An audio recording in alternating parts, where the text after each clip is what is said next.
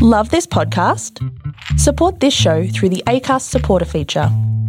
It's up to you how much you give, and there's no regular commitment. Just hit the link in the show description to support now. Hiring for your small business? If you're not looking for professionals on LinkedIn, you're looking in the wrong place. That's like looking for your car keys in a fish tank. LinkedIn helps you hire professionals you can't find anywhere else, even those who aren't actively searching for a new job but might be open to the perfect role. In a given month, over 70% of LinkedIn users don't even visit other leading job sites. So start looking in the right place. With LinkedIn, you can hire professionals like a professional. Post your free job on linkedin.com/people today.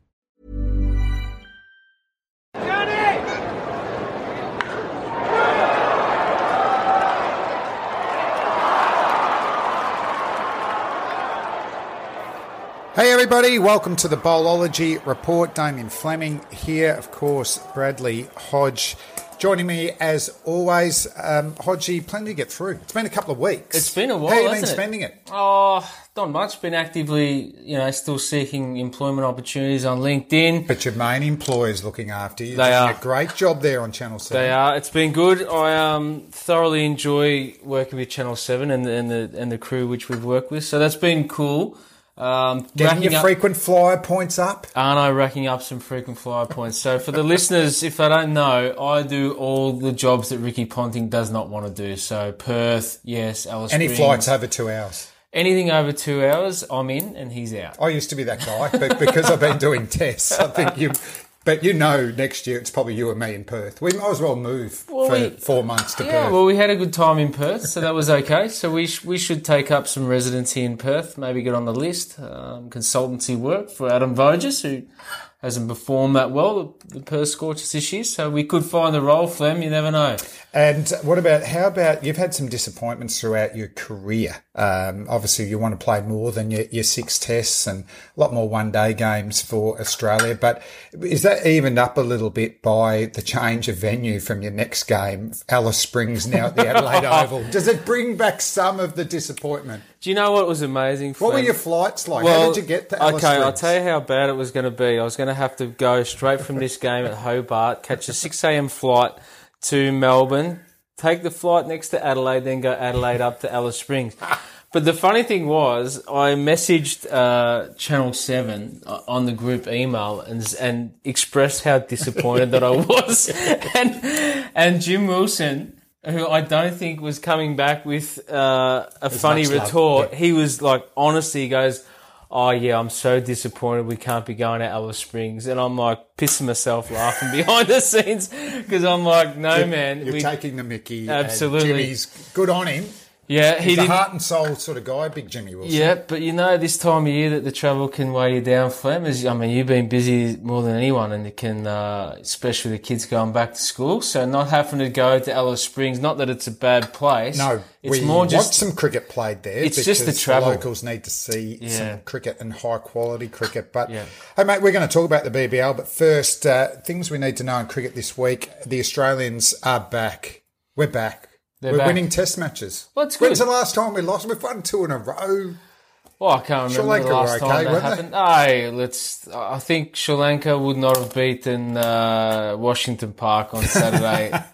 They weren't the best, but look, Australia won, and that's the main thing. We've got to get back onto the winning ways. Sometimes you forget how it's done. And more importantly, Justin Langer gets his first win as a series as a test Singing coach. the song for the first time, him and Tim Payne. Yeah, a few people would have forgotten the words. It would have been that long. So, good to see them recite the words and get it right on Manuka Oval, and well done to the Australian cricketers. Well, Jai Richardson and Curtis Pattinson, they're 100% success rate. They're singing the song after every test match they've ever played, so they'll take that. But, hey, mate, so we had a 100 drought, and now it's raining hundreds. So from Manuka, we had Travis Head get his first 100. Yep. He was due, wasn't he? He was pressuring. He was. Raising his bat for his 100. Curtis Patterson.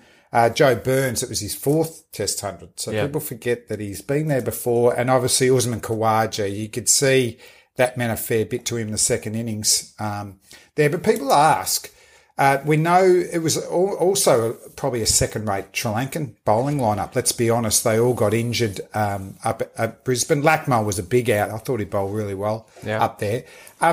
But even though the standard wasn't at the level of the Indian fast bowlings, mentally, does it still give you a big tick to actually get there for the first time? Yeah, well, the good thing for Curtis Patterson is he's ticked that box already. So, not many people walk into a test match and get 100 in their first or second test matches. So, he's done that. Good for Joe Burns to come back in. So, you sort of feel like, that pressure's relieved a little bit from that batting group.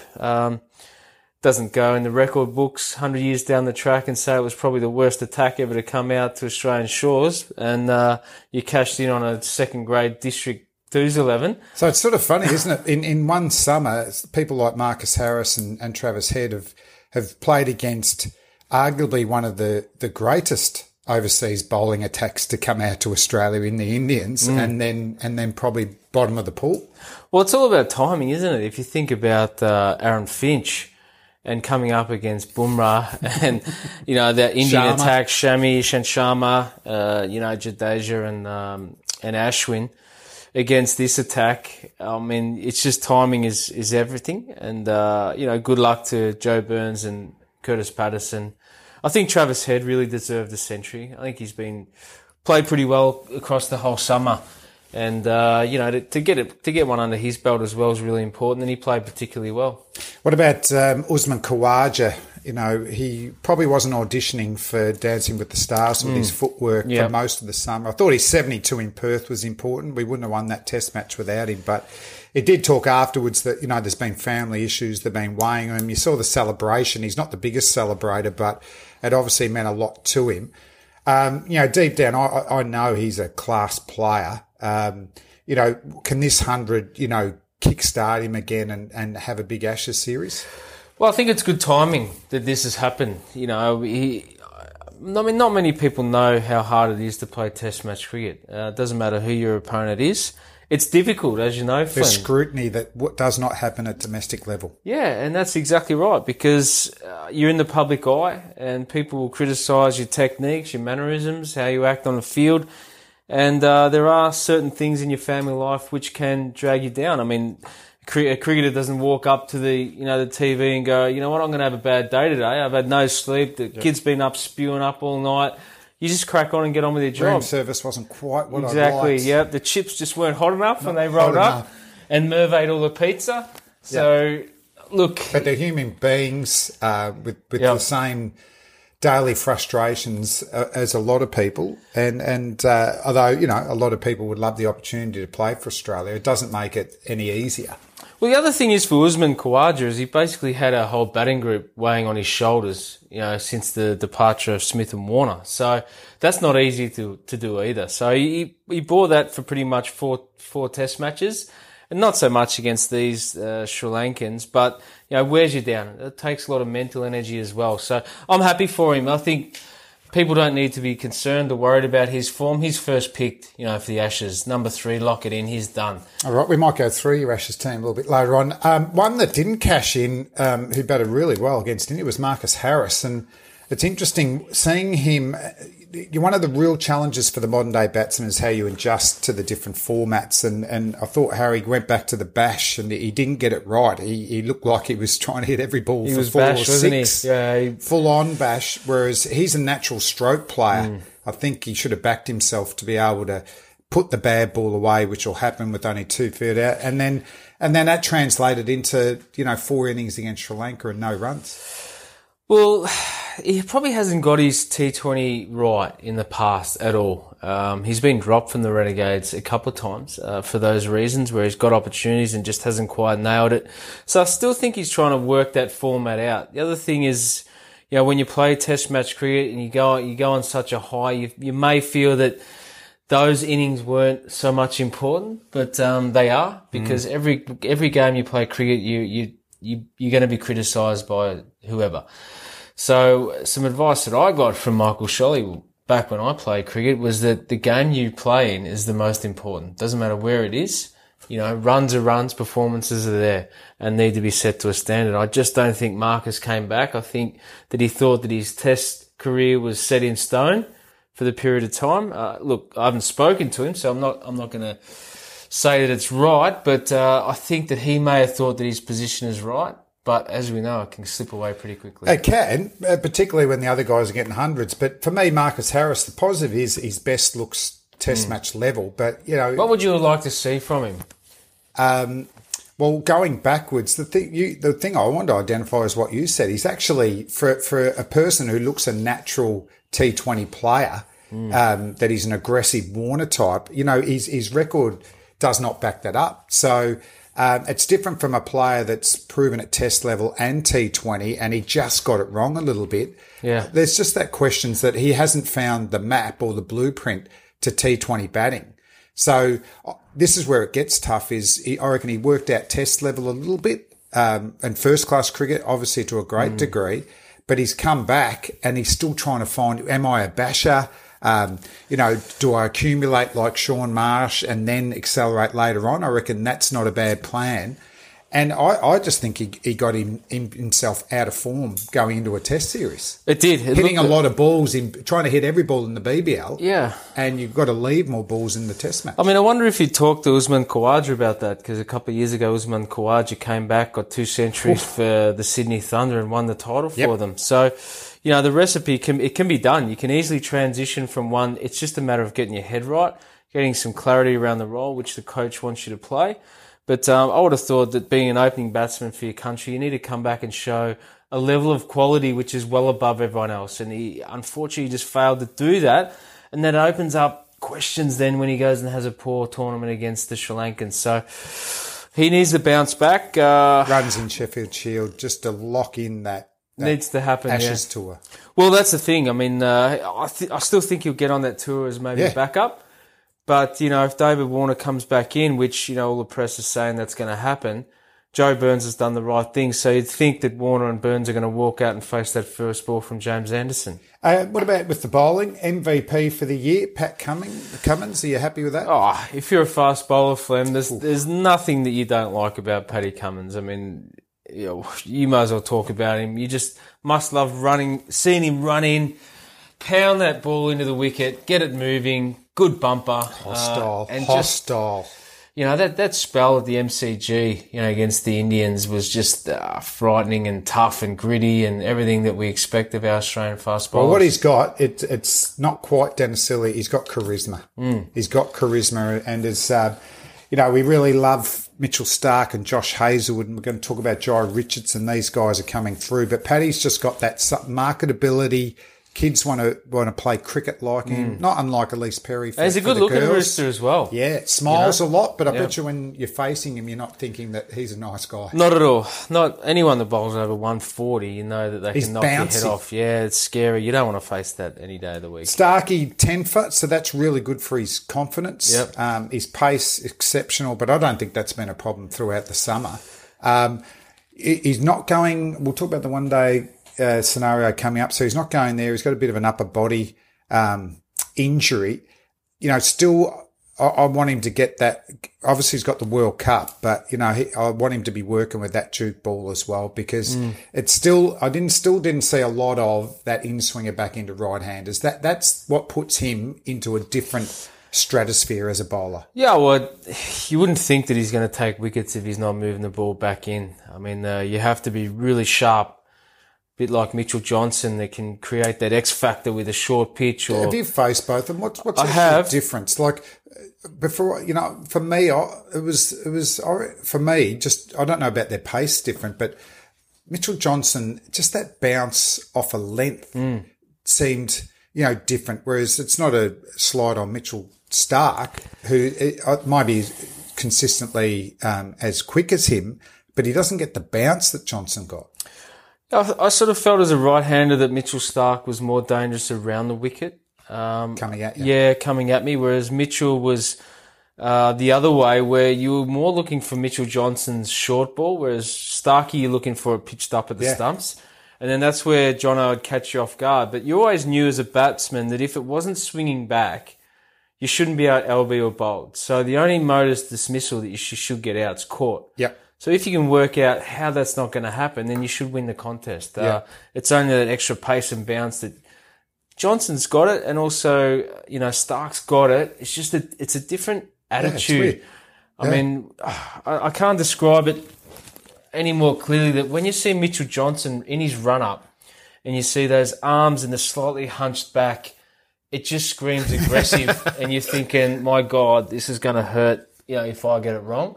Starkey's more a loper. He isn't is. He long striding and certainly formidable though. Yeah, so both are really interesting that, both were probably criticised that when they weren't moving the ball back in, they were less dangerous. So I think it's critical that Mitchell does get that seam position right. As you know, Flem, if the ball's not swinging, you're a swing bowler, it's not going to be a good day. No, game over. And also, both those players didn't have accuracy to fall back on. McGrath, not a big swinger, but bouncy, pacey enough, but his accuracy was amazing. I don't know if it's happened, but Mitchell Johnson, you'd be hoping that he could work with Mitchell Stark, wouldn't you? Like, he was the one that every now and again would fall out of love with his in-swinger. Yeah. I think Stark's been a more consistent swing bowler than Mitchell Johnson, but I think you're talking about the natural lengths too. Stark's always trying to hit the stumps and Johnson's short. But and what about Jai Richardson? So that's impressive. He didn't get a bag of wickets at Manuka, but he showed exactly. He's pacey enough, isn't he? He's very quick. He's quick. There's but no he doubt swings the about ball it. both ways. Yeah, look, it was a great inclusion, and well done to actually get an opportunity ahead of Peter Siddle, even though Peter himself would be disappointed. I think as a cricket lover, it was good to see a young kid come in and put the baggy green cap on and work hard and get some results as well. This is I've sort of talked to you, Flem, about the resting period for the quick bowlers. I'm not a fan of it at all because we never actually get to see the likes of this Jai Richardson that get picked on merit, come in, play a wonderful game and then put pressure to lift the bar from these other guys. So there's nothing like pressure for spots. Oh, absolutely. You don't want too much anxiety and insecurity around all the time. But there is a time that if you're going to be number one in the world, there's always going to be at least a few players unlucky to get a game. Yeah, absolutely. So when you're in the team, I need to be at my best here. No doubt. That seems to be the opposite for us at the moment with bat and ball. But, selection's been an interesting one throughout this year. Can't say that they've got it right at all most times, but Jai Richardson was a good call. And I'm glad he did well because he's pretty exciting. He is exciting. What about for Sri Lanka, the captain Chandimal? They asked what were the positives of the tour, and he goes, "We caught well in the slips." That's it. You're gone when that's your only positive. That's your gone. The only positive for him is that the flight landed on time and it's going to take off on time. That's probably about it. I couldn't see any positive at all for their group.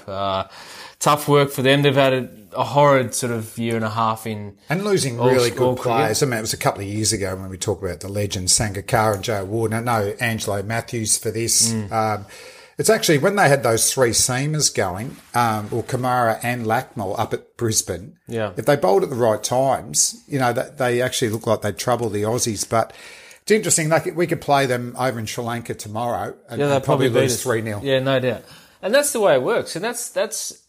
Look, the West want Indies resilient teams away from home, don't you? You want to build resilient teams. It's a really good example of how hard it is to win away from home. That's why we go to the Ashes. It's going to be difficult. When touring sides come here, it's difficult. I mean, India only really just snuck home, as well as they played. They didn't smack us.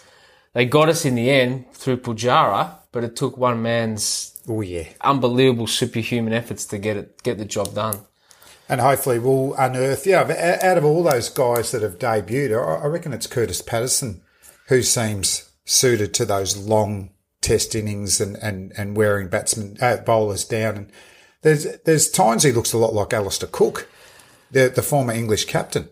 Oh, maybe you can open the batting. He look exactly like him. But I like it. I mean, the good thing for him is that he hadn't had a great record in converting his starts to centuries in Sheffield Shield cricket. So now he's come in, he's got 200s in the warm-up match, got 100, well done in test match cricket. That's what we want. That's what we're craving for. You're talking about selections. One that was,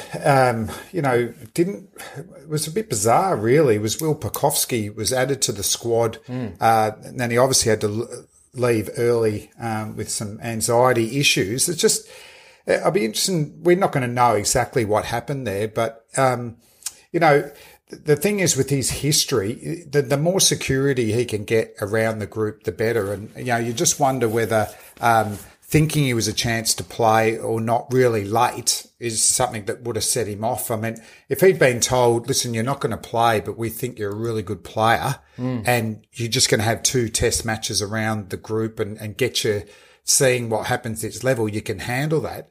But, it's so sad to see that, it got to a point that he had to get himself home and right. And hopefully he's right for, Shield cricket straight away and keep pushing his claims. But firstly, his well-being's got to be premium. Got to be premium. So, I'm not sure how it's got to that stage, actually. I think there just must have been a huge miscommunication. But the word on the streets that he's back training, he's back good, ready to play cricket. So that's a positive.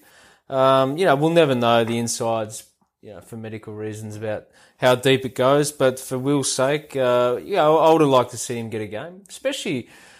Must be hard to take for a youngster. I know that I've had my tough times through selection, but when you think you're going to play a test and then someone jumps you from nowhere, I can't fathom that. I can't get that out. But as long as it's done early, like Patterson was added days before the test started, and if they'd already had that conversation, the earlier it changed a little bit in my, say, last 2 or 3 years in the Aussie team. Steve Waugh was big on this because I think he'd copped a bit of it himself.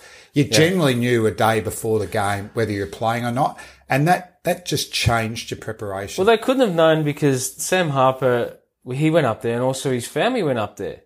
Flew up there, yeah, so it was a late call. So it must have been a late call. So for me, that's just poor management, no doubt. Okay, Greg Chappell resigned. Yep. So they need a new selector. He's actually the national talent manager. So there's actually... Right. That's the role, and I think as part of that, you're a selector. Yeah. Does that role come up on LinkedIn? Well, I'm saying Bradley Hodge, I'm sure LinkedIn will be there. Could you be a national talent manager and do a bit of selecting on the side? Well, anyone can. It's not hard. You just pick whoever. We've seen that in the last year. So it's not a difficult job. Apparently you play golf from time to time. Talk some junk about it. That takes you out because you have retired. What happened with the retirement from golf? Well, did the game just beat you? Yeah, I just kept getting a lower back injury, and I just wasn't that good. So did you get screened like Josh Hazelwood, and there was a hot spot happening in your back, and you just made a call? I got screened, and there was apparently in the medical report it showed up that you got a wife and 2 kids, and you can't donate 5.5 hours to your golf game, and then you can't go and drink 6 litres of piss after you got. Your chipping hurt you. Yeah, I sort of thought that maybe I can maybe play 9 holes and then drink 6 litres of piss after it, but I couldn't quite get that through the medical. But maybe you can do that national talent. So I'll be interested to see. Pat Howard's rolls up. Who's taking this role? This is the longest role ever. I mean, I'm there on LinkedIn. Where's the call? Just put it out there in an interview. Well, the thing is, I reckon there's a sharing of services there, and maybe they need to the national talent role. manager is more dealing with the teams themselves, and the high performance manager is more strategic and getting pathways right and getting the academy right. I come across something really interesting a couple of weeks ago, Flem, and it was about Kevin Peterson. So we talk about pathways, and your son's involved in some pathways, and your daughter as well in various sports. And Kevin Peterson was saying that he was an extremely late developer in the game of cricket, so he actually never got to participate in any rep cricket. So what happens as a young cricketer if you can't get into those sides, and do we have the right people in there to then find these pots of gold like KP if you don't get in those pathways? Well, it's interesting. I heard there was a theory. Hopefully it gets denied, that there was a belief that once they're identified at 12, 13, you just stay in the pathway and we'll just keep. What if you're no good? Well, the thing is, watching a lot of rep cricket, and we experienced it coming through, but now as a parent, a lot of kids peak at 13. Yeah. And there's a lot of kids that improve dramatically at 17. And we need systems that can make calls on either of that, particularly from high performance. And even, like the under 18, rep competition in Victoria, it's T20 cricket. And I still think by under 18s, you're actually looking at talent ID.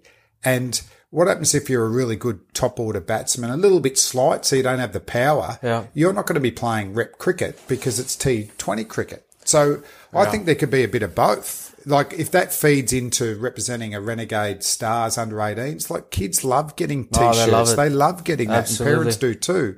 But you've also equally got to be looking after the kids that might be good T20 players when they've actually peaked physically, but in the meantime, they're fine cricketers. So for KP, he was picked as an off-spinner in first-class cricket and then be one of the greatest batsmen of all time. Amazing. I think we chatted, Michael Bevan in the first under-19s, he was a fast bowler. And it was only a stressy, he was an angry fast bowler, a stressy that he focused on his batting and, one of the greatest one-day batsmen at all. So, how does that happen? How do they develop? Don't know. I just like whoever's going to fill this role, and they need to get this right. Well, that's the National Talent Manager's call, I think. Yeah, I'd like to see someone with some young attitude into that role so they can understand the younger generation a bit better than, someone like GC. I'm not criticising GC, but, he's up around, 65 now. Yeah, but I reckon that could be more an ex-player who's had business experience or even coaching. Probably it's more crickety. And I see the high-performance manager is not necessarily an ex-player, but that would be a bonus. But, that's a big administration role. Well, most of those talent managers are cricket players. There's Fitzgerald at WA. There's Fritzy Freeman at New South Wales. Just to sneak up with you. Yeah. So those roles are taken by cricket minds, which is good. I just like to see a little bit of fresh blood in there. We've seen a couple of changes happen in Cricket Victoria, in Cricket Australia at the moment. I'd like to continue on with a little bit of freshness to help JL with his role. Definitely. Well, talking about freshness, our great mate, David Saker, has finished up as fast bowling coach. Firstly, as a teammate, he was a beauty, wasn't he? Yeah, absolutely. He was really a heartbeat of the soul of Victoria and I'd assume Tasmania. He was a guy, he actually was part of the squad when he was young. He's rough and ready. More a hit the deck sort of fast bowler. Went missing for 3 or 4 years and come back, and he taught himself to swing the ball upgrade. And I'm not sure, I was away, but his debut game for Victoria was at the Adelaide Oval. Did you play that? I did, yes. Didn't he back himself? He did back himself. He went over to the TAB and punted for explain. Okay. Like years ago, there used to be someone there with a blackboard, wasn't it? With odds for highest run score. It was allowed back in the mid-90s. Correct. So it wasn't actually a TAB or whatever like that. There was a punter that was probably the equivalent of your Ladbrokes now, was taking bets on who was going to be the most successful player. And Sakes thought, well, I'm a chancy, I'll back myself in. So he took the odds of 6-1, put some money in himself, and I think he got 3 for 30 or something. He got the money. So well done. Now, I'm all for that. I know we're not allowed to promote gambling or something, but if you're backing yourself... But years ago, I've never been a gambler. And you went to the Adelaide Oval, and that was part and parcel. There was the guy, he had his blackboard there, he's writing all the odds, and you could back yourself. And I mean, to a degree, and I'm not a big gambling person. We got some quality if people are backing themselves, there's, what can really go wrong? Well, with it wasn't like you got Shane George, Wigney and Harrity out. It was the top order. It was quality. So, well done, Sakes. Well done. It's a shame to see him part ways with Australia. In my opinion, probably should have happened once Lehman left. If this was going to happen now, I thought they should have cleaned house right there. And I know as a coach, Justin probably should have got 1 or 2 of his men in there at that time. Straight away? It was a volatile time for Australian cricket, and a new coach certainly needed his help. Yeah, and it looks like, maybe, Justin was giving them an opportunity. He wanted to have a look at his support staff that was already there. Yeah. But so he's going to get new ones. I mean, fast bowling coaches, who can replace Sakes? Straight away, Ryan Harris is doing a lot of work at the academy. Yeah. What about around the States? Like there's Mickey Lewis, Victoria. Yeah. I don't know a lot of the fast bowling coaches. I mean, the only thing I can think of is that his friend, Griff, who coaches Hobart. Well, that's right. Hobart Hurricanes. The head coaches. There's Griffo, who's worked a lot. There's Andrew McDonald. for Victoria, who obviously was a very clever medium pacer. But for actually fast bowling specialists, I can't really think of many. Well, not that have had coaching experience, so you can go and look around. I think we've made errors before where we've gone and employed people. Pat Howard made that error with, I think, Brad Haddon came straight into the role. Yep. We've seen people with no experience at all jump straight into the high performance sector in Australia. You can't do that. You need some experience. So for me, Andrew McDonald and Griff are certainly those two that picked that. Mickey Lewis as well has been around for a long time. And I suppose for Griffo and Andrew McDonald, and they might be settled in their jobs, but they actually bulk up the coaching. They're not just fast bowling coaches, are they? So, well, I think the role that David Saker actually had was assistant coach. So I would have thought he was more of a bowling coach and took that role on, but whether that's just they don't want to be just done as specialists, no, you don't. do they? No, now you're a high performance leader or some horseshit job description. We know it sometimes gets down to money, but like we've got a World Cup to win and Ashes. Why can't Glenn McGrath do that job? Well, I've got a question. Why Troy Cooley gets these 5 games to take a group of individuals, which he's not going to take to a World Cup? I would have thought that if David Saker gets the sack or resigns, whoever is going to take that role needs to take these guys straight away. So if it's Glenn McGrath, pay him a fortune. Say, mate, come in. We got 8 games to get this right. But is it also with Troy? I think we know what we're getting. But Troy's a very experienced fast bowling coach. Yep. As far as I know, Glenn McGrath has only done one-offs. You could have actually 5 games, or there's 3 T20s as well, to actually see what Glenn's going to provide and whether he's got the time to do it. Yeah, why not? Because he's won 3 or 4 World Cups. Yeah, he's a bowler that wasn't necessarily going to do well in England. Was it tall and bouncy? No. But no, he bowled fuller. Didn't swing it heaps. No. So he had success. And our problem this summer is bowling a fraction short. Yeah. And fast bowling coach, as opposed to assistant coach, he doesn't need to blow their minds and all that. But what happens if he just adds one little gold nugget for Josh Hazlewood, a couple of gold nuggets for Mitchell Starc? That's worth absolute gold down if he can get them back at their peak. Well, they've been off the pace last year in the Ashes, weren't they? They were miles off the pace, actually. Our quicks, now that in England, they were great last summer. Yeah, in England they were. So we've got some work to do there. So maybe that's the experience of Troy Cooley, who had a successful, 2005 with Flintoff, Hammers, Hoggart and Jones. Maybe that's why. But what does the team need? And it's not just bowling, Hodgie. I think Troy Cooley might be as good a technical coach as there is in Australia or the world. So that's fine. But, when they get to this elite stage, how much technical work do they need besides tactical, mental, which McGrath was amazing at? Or you can chuck Jason Gillespie in there as well. How much would you add going into a tournament? The technical, you want a coach who can do everything. Yeah. But how much would you put on the adjustment? World Cup, it's a big stage. Well, I hope that asked the right question. The right question would have been straight to Justin Langer. Who do you want? Who do you want and what do you need? There you go. That's it. There you go. I like it. Hey, some good news for Australian cricket.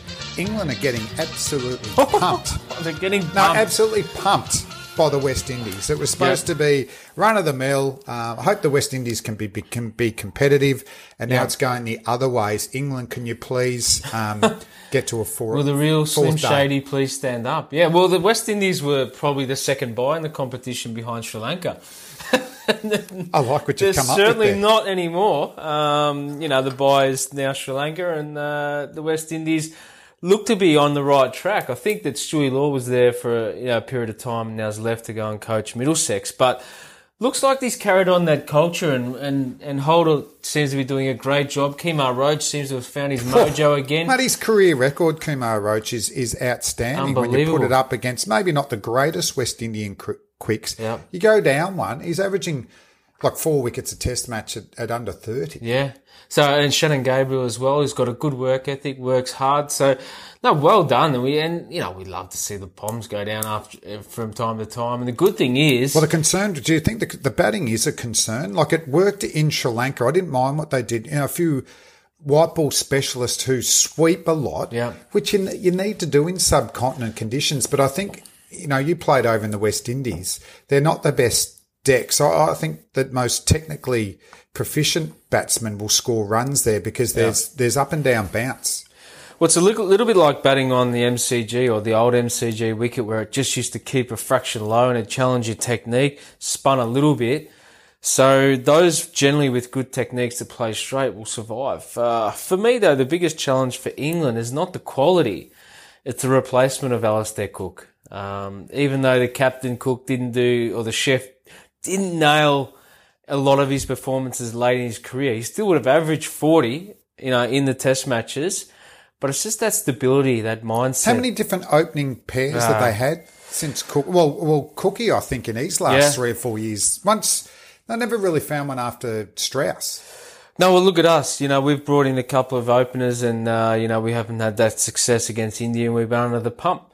So we haven't found our right success yet, and neither have England. So great opportunity for our fast bowling cartel to get that right early and put some pressure on their batting lineup early. And just Alzari Joseph as well. Well done. He's a booming young fast bowler. He had his, mum pass away during the test match and got wickets there. But, that's another, all of a sudden, geez, Gabriel, Joseph, and probably the most improved cricketer in the world's, Jason Holder, the captain, because I was watching his stats. He was getting into that ugly period where he might play more tests than wickets he's taken.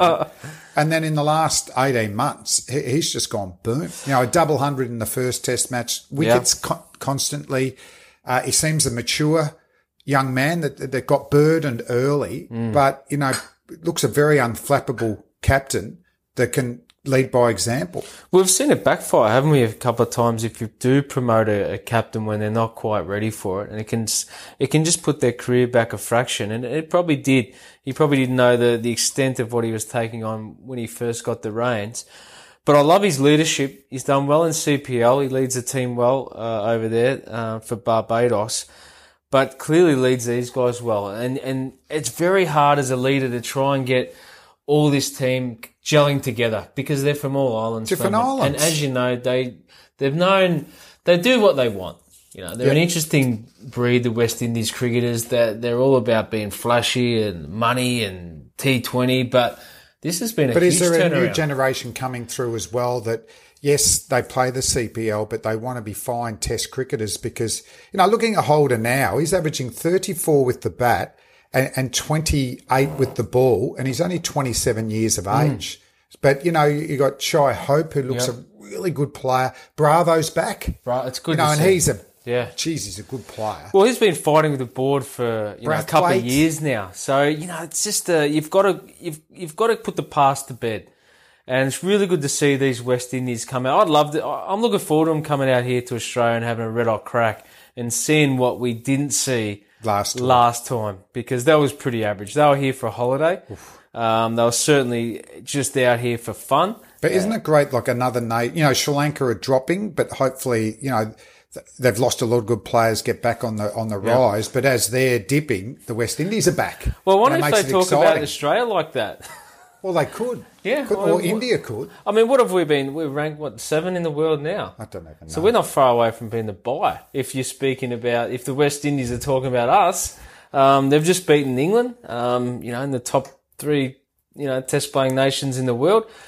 But it just gives incentive to us because I'm excited. That England, is Burns and Denley going to get you enough runs opening up? We don't know. Bairstow doesn't work at number 3. He gets bowled too much. I mean, I just think they've got a lot of number 6s. Yes. Root, obviously he's a superstar, but even Butler at 5, he'd probably prefer to bat 6. Mm-hmm. Stokes is 6. Ali's there, and gets a flashy 50 every now and again. Yeah. Folks is the keeper. Maybe they're going to have to give the gloves back to Bairstow, even though Folks has had a really good start to his career. Sam Curran, half batting all round. It's bits and pieces. Not enough. Although he'll bowl better in England. Anderson and Broad will be better. You can't be bits and pieces player though at the top level. Yeah. You need to be, if you're an all rounder, you need to be. Why wouldn't that Wood play? No, he must be injured. I mean, he's a competitive beast. Maybe they don't think that he can back up, but he's good. But what they need to do is sort out that top 3. I mean, any good test-playing nation has always had a top three. You go back to all the great openers, Strauss, Trescotty, Cook, Well, there's calls for Root to go to 3, I think, for Mike Atherton and co. Yeah, well, it's a fair call, actually. I think that if you're going to be 3 for 20 anyway, you might as well get your best player in at number 3 and try and stem the flow. You can always find a middle order player. What you can't find is a gun number 3. Well, I think that's what they're finding, isn't it? That they've probably got 3 or 4 number 6s, 7s in their team. What about Holder is suspended for slow over rates into the next test match? Generally from ex-players, they're going, why has this happened? The test match finished early. Yeah. So we got the result. There's got to be a minimum amount of overs you've got to do, but, certainly it puts a little asterisk against the next test match, isn't it, when Holder's not playing? Yeah, well, it's a real shame. And you've got to you've really got to take that into consideration as a product. When you are the match referee, I think you've got to be really lenient on a side which is won, convincingly with a lot of period of time left in the game. But the laws are the laws, and he has to follow the laws. You're big on the laws, aren't you? You always have been. Yeah, well, otherwise, it's the Warriors. The penalty's been lashed out. The penalty's there, and I get frustrated watching Test match cricket because teams can't bowl 90 overs in 6 hours. Now, we talked about your workload, Flem. You might as well pencil yourself in for Channel 7 to 6.5 hours. You're not getting the job done by 6:30, and yet we bowl Nathan Lyon 30 overs a day. I think there needs to be stricter, harsher penalties. I'm not saying your captain should lose his stature in the match, and I'll tell you why. Because I've been involved as captain of Big Bash games, and there are certain things as captain out of your control. You can't kick your sheep around the park if they don't want to be kicked around. All you can do is lead them to water. Whether they want to drink it or not, it's a different thing. But yet the captain gets penalised. Did you ever go through periods? I know we did it a bit in Shield Cricket because we had to get 96 overs in. Yeah. Just the next half an hour, let's run between the things and let's get that, through these overs and get back on track. We did do that. There's no doubt. But, that's 96 overs and we never got penalised. You get through it. Somehow you just make a difference. So if we just said next week, we have to bowl 100 overs in Test match cricket before 6:30, they'd probably actually do it. Yeah. They'd find a way to do it. I just think we just become completely laborious about this. We need to think of the public. We don't want to see 12 overs bowled in a session in an hour, 24 overs. That's 5 minutes We want over. 30. We want 32. Every time the last session is 2.5 hours, and it's hard for the fielding team, whoever it is. So I think it's something. I disagree that Holder should be penalised, but the laws of state, they're there for a reason to make this good. Make this game. Oh, hopefully, well, if anything, it gets them through the overs and another captain doesn't get suspended. DJ Bravo, DJ Bravo.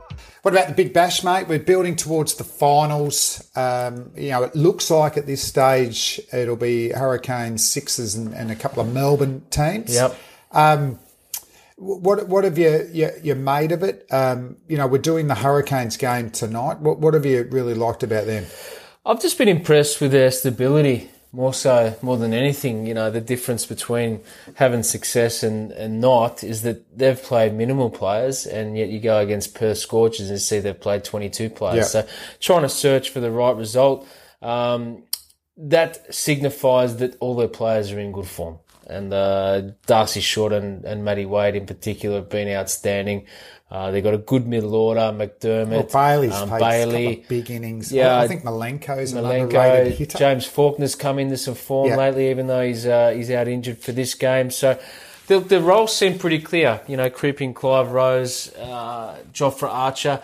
And they've managed to just hit a little bit of a hurdle after Johan Botha retired or that's 4 overs of quality which they're missing. So they're a little bit vulnerable there, but Case Ahmed's come in, which fills that hole. But I just think the one thing that stands out is the quality of product here down in Hobart, where the pitch is... But the pitch is good. Absolutely. So the product started well. So the criticism about the BBL from a lot of people when the season first started was where we played the games and the quality of wickets. So most of the good games have been down in Hobart, and you don't want to make excuses for teams that just don't bat well, don't get it right. At all.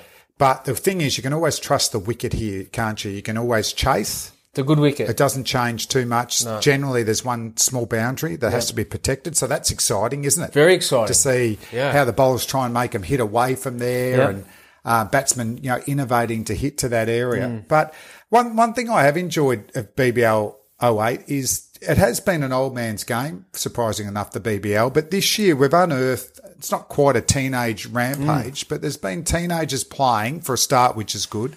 Some of them doing well, and even just younger players, like you think of Sam Harper and Riley Meredith and, the teenage Sanger and Edwards haven't ripped it up, but, they're few, playing. Haven't they? Yeah, Max Bryant. Max Bryant's been unbelievable. Harvey Harper for the Renegades. Sanger and Sams for the Thunder have contributed to some success.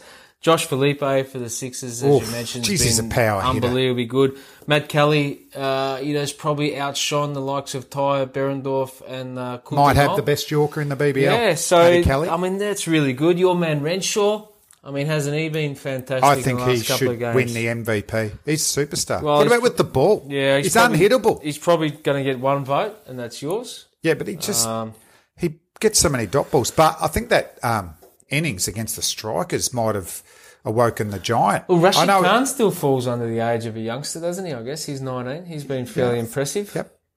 Sorry. He's had a hard life. I just had to cut you off over Renshaw. I can't keep you talking up I his think bowling. he's the find of the tour. Hey, we're saying goodbye to a few. Maxi Klinger and Bazza McCullum. Yes. We made he made his first class debut with us, Maxi Klinger, and 20 years on, that might not, he's not retiring, but the chances are that he's going to play in Gloucester in the England T20, and that will probably be it. But geez, besides not playing a lot for Australia, he can't have done any more to try and play for Australia. He was a fine servant for 3 states and a couple of franchises. Yep, absolutely. And he's won a couple of titles for Gloucestershire as well, playing in one-day cricket as well. So he's been fantastic. We were over there in Perth for his last game for the Perth Scorchers, and it was a wonderful time. His family were there to, wish him good faith. Took back the title, most runs in the BBL. He did actually. Then he went past him, made a duck, and he passed it again. It was just ironic, wasn't it? And it was. And got out straight afterwards, but walked off raising his bat, number 1. Yeah, that's the thing. Apart from, Lynn and also Moses Enriques, who have got a lot of, ability and experience in this competition, we haven't seen much from Klinger, and Baz McCullum's been really hit and miss. So as you said, those experienced players, Tom Cooper, Cameron White, been hit and misses. Bailey's been great in patches, but it's more so the reliable guys, we really haven't seen a lot for. So all these youngsters that have come in, and those guys we bid farewell, they've had a wonderful impact in our tournament. It's been amazing, isn't it? Oh, incredible. Like his impact up at the Brisbane Heat. Incredible. He's such a proactive, aggressive type of player and coach. I've no doubt he's had a big impact on Chris Lynn's batting and his coaching. Yep. Still throwing his weight around in the field, happy to get mic'd up. So that's what I'd love to see. He was a win, I reckon. Big win for the Brisbane Heat, even though they didn't win anything. And what about the overseas? You've been happy with the overseas talent? Melbourne Stars are getting back Sandeep. Yeah. He'll be that's big important. in. Yeah. Rashid Khan just continues to set a standard. Jofra Archer, these we were types. talking about Usman Khawaja just before, about how, outside factors can impact your performance. Not many people understand or take it into consideration that Rashid Khan's father only passed away, on the turn of the new year. Yeah. And then his performance has backed off. So that's how hard it's been. And fair credit to Rashid Khan. What a performer he's been. Unbelievable. I actually we all love him. Yeah, absolutely. And I actually think the overseas performers, even though we've lacked a couple of the heavy names, have performed so well. Shinwari, when he was here for the Renegades, was impactful. And Gurney's had some good death overs. Gurney's what they been got good. him for. Narby just... Jofra Archer seems to have found his mojo back. We'll see Case Ahmed's got some serious talent for the Hobart Hurricanes. Even Vince has come in and had an impact. Yeah. The Sixers, Tom Curran especially, I think, has probably been the pick of the overseas players.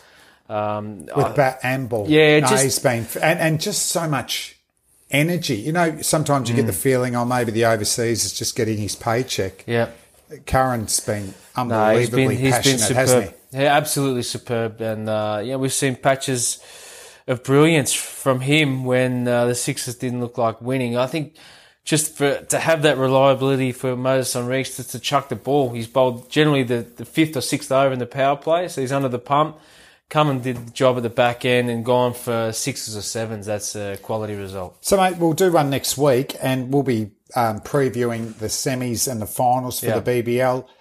Hey, just the one-day squad's been released by Cricket Australia for the games in India, and it is Finch, Khawaja, Marsh, Hanscom, Maxwell, Turner, Stoinis, Carey, Cummins, Coulter-Nile, both the Richardson, Jai and Kane, Berendorf, Lyons, Zampa. Darcy Shaw is going to cover Sean Marsh for the start of the tour. Like Sean will get over there following the birth of his second child. Yep. Any surprises there? And I'd still think there's a reasonable percentage of that group that are still trying to get themselves into a World Cup. Yeah, look, a few surprises. I thought there may have been a couple of changes, actually. I thought that maybe we might have seen I didn't think the Carey-Finch experiment worked, so I think that Darcy Short could have been a full inclusion, actually. Well, surely if he has to open. Yeah, he has to open. So I don't know so whether Sean Marsh open? Or will they bank it to be Warner and Finch? Well, they are banking on Warner and Finch, but then where does your role come in for the wicketkeeper? Because I thought Wade would be a better finisher than Carey down at 6 or 7. No, well, you're going to have to be a finisher, yeah. So he's going to have to work on being that 25 runs off 10, 12 balls guy. But it's a bit late to be starting to work on that. We know that Wade can actually do it and's done it in the past and done it successfully. So, for Carey, he's got about five games to actually get it right, or give the gloves to Peter Hanscom. You don't have to worry about that conundrum. So that'd be my suggestion. Peter Hanscom, take the gloves. But at number three, you can get another power Finch, all-rounder Short, in there. Well, you can play a Turner. Yeah, you can play Ashton Turner, who I think should be picked anyway. So because out of that group, I think he is the best. I mean, with Maxwell, 25 off 10. Well, if you go through that side, probably Stoinis as well. If you go through that side, I think the best side probably would be Darcy Short and Finch at the top. Sean Marsh 3, Hanscom 4, Maxwell 5, Turner 6, Stoinis 7, and then you get into the bowlers, Cummins, Coulter-Nile, Richardson, and Adam Zampa. Yeah, the way they're talking though, Maxwell's going to continue at 7, and I think there's times when Maxi's batting well, you want him facing more balls than least amount of balls, but Hazelwood and Stark are not in there, but I think batting's the main concern, working out their best batting list. That's going to be the tough one. What I'm a bit concerned about Mitchell Stark. And Indian conditions actually aren't going to really help us in England. I'm a bit concerned about Mitchell Stark, only because that 10 for was probably worth about 6. And look, I'm nervous he hasn't played a lot of one-day cricket at all. He hasn't played this year. He's not going to play these games. So how are we going to get him into the World Cups? And just some highlights I saw the other night was the build-it up. That ball to Brendan McCullum in the 2015 final MCG, fast swinging in. Yeah. I think he might have been even player of the tournament, wasn't he, Mitchell Stark? Yeah, he was. Yeah. And we want him at that level if we're going to defend this World Cup. Well, how can you? I mean, it's going to be rusty. So how do you come into a tournament and perform at your best if you're actually rusty? We saw our bowling group having 8 months off, come in against India a fraction rusty, and you could see the performance that they were short of a gallop. So I think Mitchell Stark needs to play as much one-day cricket or white ball cricket, even 2020s, before this World Cup. Yeah, so what have they got? Maybe some games against Pakistan, then some games over in England. We'll continue to talk about the one-day team, which was picked for the World Cup. Hey, mate, it's time for, the reason why people aren't on social media. It's the Bradley Hodge Social Media Self-Promoter Award. I'm really excited. We haven't done one for a couple of weeks. I've had some time. Yeah. I've had some time to really nut this out. And look, I'm going to start at the top. And it's a true performer in this area. Not Normo. No, it's not Normo. Normo's been off the beat actually lately, so I don't know what's happened to him, but he'll bounce back. He'll know that once he doesn't get votes today, he'll bounce back. But I'm going to start with Michael Clark. Oh, pup. And the reason I say this is because I was up at Noosa while Michael Clark was there, and I was paying my full whack for my accommodation. Yeah.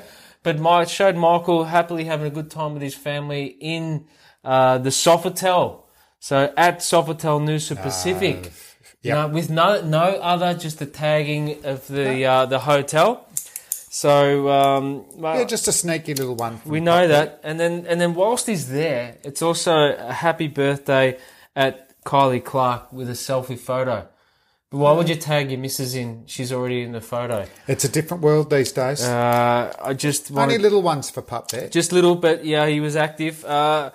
These two are really interesting. One was Jasprit Buma. It was just a selfie of his face. Was there a motivational message? Because sometimes There was a motivational message for him. That's fine.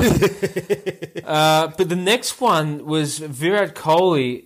It was a selfie with an emoji of the sunglasses, but it wasn't a selfie front on. So someone had actually actively taken the selfie side on. Okay. So it's a selfie, but not a selfie. So he's gone out of his Well, way. it's like a semi. It's like a semi-selfie. Semi-selfie. But he's gone out of his way to actually take a photo of himself and just with nothing. Nothing. Maybe that's the new self-promotion where you're actually not putting in yourself. Yes, so he's double cranking everyone. Yeah. That he's not self-promoting, but he is. But I was onto Or him. is he just can't be bothered making a comment? This is me. Well, that shit doesn't get past me. I'm onto you. No, it's as I simple know as that. that. We know that. Patif Patel was self-promoting that this is the first day of camp for the season at the RCB hashtag play bold. So it's a photo of him sitting on a treadmill. So he's actually doing stuff all. Yeah. He's just self-promoting. Yep.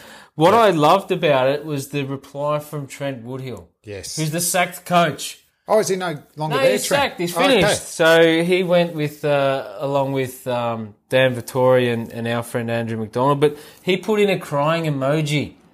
So you're actually you're promoting yourself getting sacked, buddy. I don't get it. I missed that message, but I know what you're up to, mate. We know. People Patel don't- was on the tour, Yeah, the Indian tour, didn't he? He didn't play a game. You're done. You are absolutely done.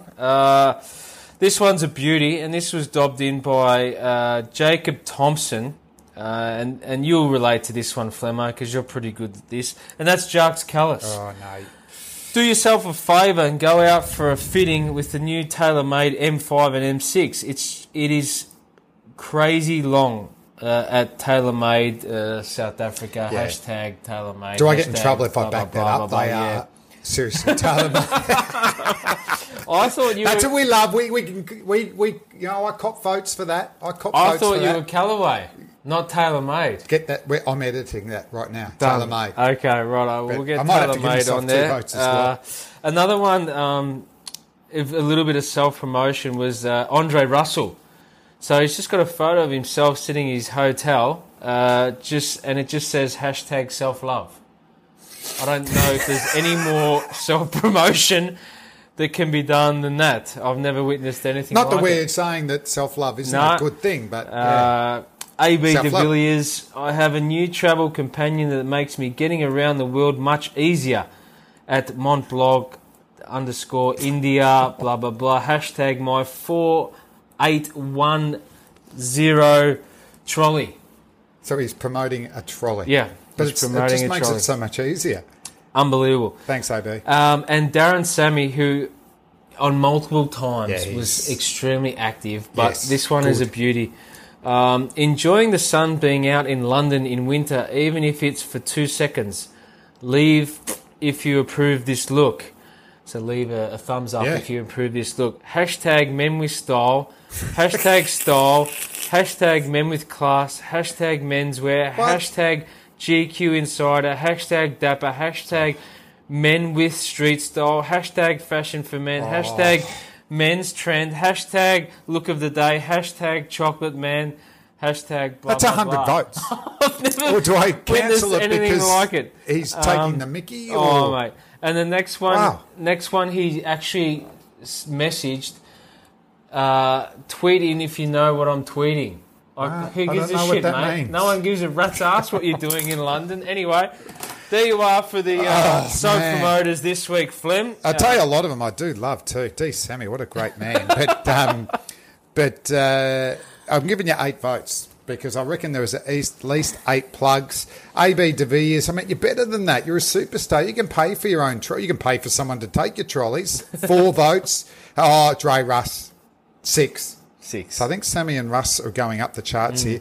First one for Jack Callis, 4 votes. Tailor made. Yep. Well Get done. with them if you don't have them. Okay. So there's 2 votes for me.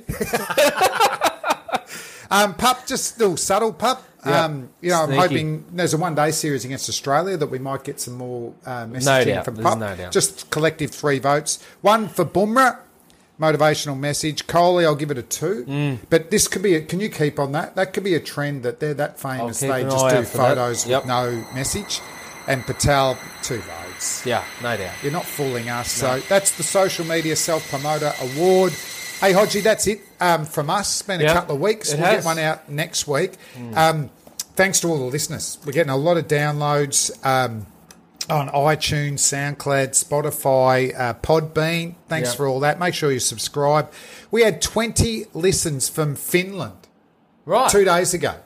So we will keep you updated in Finnish cricket. Any good players over there? I'm looking at that as I go. They're playing Spain. Right. Who do you think's the favourites in the next couple of... They're in Division 4. They beat Spain in the World Cup qualifiers. Okay. But Finland at home, they're always a tough It's prospect. tough. Was that played on synthetic or turf? I think it's on ice. Have I got that wrong? But all I remember from Finland was one of my favourite hard rock bands, Hanoi Rocks, from Finland. But that's about it. But we'll give you an update on that. Well, can you go over for it? Yeah, I'll go over. Finland versus Spain. I can do that. Game.